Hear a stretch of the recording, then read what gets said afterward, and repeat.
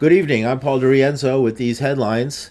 Ireland's Prime Minister, Leo Varadkar, condemned anti-immigrant protesters who rampaged through central Dublin after 3 young children were stabbed on Thursday. The violence began after rumors circulated that a foreign national was responsible for the stabbings that occurred outside a school. Police have not released the nationality of the attacker. A 5-year-old girl was in critical condition at a Dublin hospital, and a teacher's aide was in serious condition. A 6-year-old girl continues to receive treatment for less serious injuries, and another child was discharged overnight. An African immigrant living in Dublin had this to say of the rioting.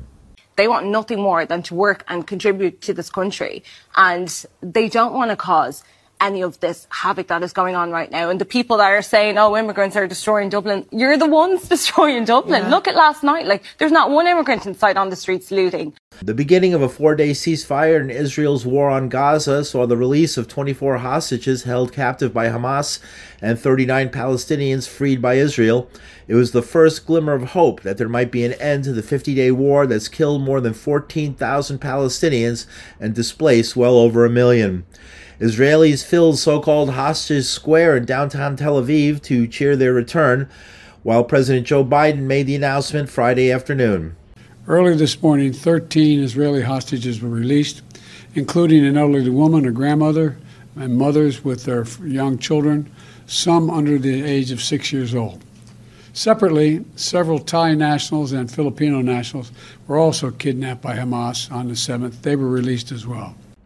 Israel holds over 7,000 Palestinian prisoners in its jails. 2,000 are held without charges in administrative detention. Israel is one of the few countries in the world to allow imprisonment of children.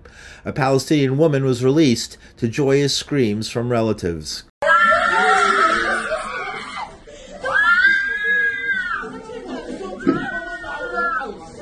In a sign of growing unease among European nations, the Prime Minister of Belgium, Alexander De Croo, called for an end to the targeting of civilians.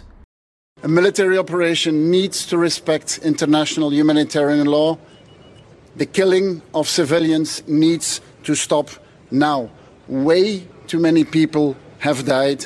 The destruction of Gaza is unacceptable. We cannot accept that a society is being destroyed the way it is being destroyed. President Biden accused Hamas of launching its October 7th incursion to derail his plans for the region. But I believe one of the reasons why Hamas struck when they did was they knew that I was working very closely with the Saudis and others in the region to bring peace to the region by having recognition of Israel and Israel's right to exist. Biden has also been restating U.S. support for the so-called two-state solution that would divide the region into 2 separate states for Israelis and Palestinians.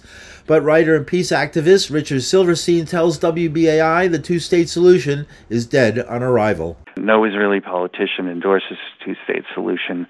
It's basically a chimera. It's something that doesn't exist, will never exist. Israel doesn't support 2 states. It rejects it utterly.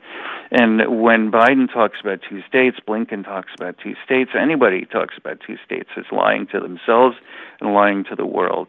Silverstein adds Israel's intent is to drive Palestinians from Gaza permanently. Any Palestinian who leaves Gaza is not going to be allowed to come back. The U.S. claim that they oppose the ethnic cleansing in northern Gaza and that they oppose reducing the territory of Gaza with a buffer zone, which is what Israel is doing. They oppose ethnic cleansing is ridiculous because that's precisely what Israel is going to do. Since the war began, the United States has experienced a dramatic rise in anti-Jewish and anti-Muslim threats and violence. Silverstein says the toxic politics will continue as the Israel lobby continues to fund politicians who support Israel above peace. 27 billionaires with a B in the United States who are spending tens and hundreds of millions of dollars to support the Israel lobby and the political sort of toxicity that the Israel lobby introduces to American democracy. In related news, Pope Francis has weighed in on the controversy. Ma qui siamo andati oltre le guerre. Questo non è guerra già, questo è terrorismo. He says this is not war, it's terrorism. Paul DeRienzo, New York.